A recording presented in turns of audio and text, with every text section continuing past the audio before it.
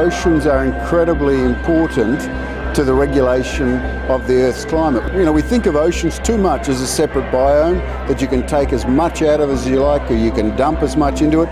Wrong.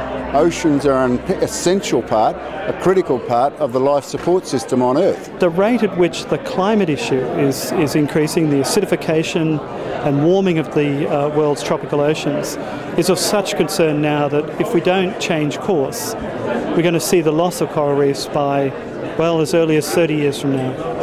The excitement here is that there is the full power of businesses in the capital markets to be unleashed to solve these problems.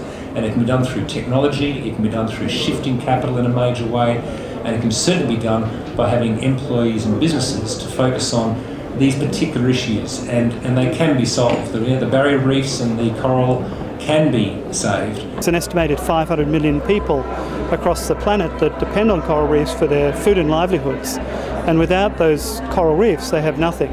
So you lose coral reefs, you increase the poverty pressures, you increase the sort of social migration pressures on those people. For many coastal communities and island dwelling communities, it is nothing short of a catastrophe.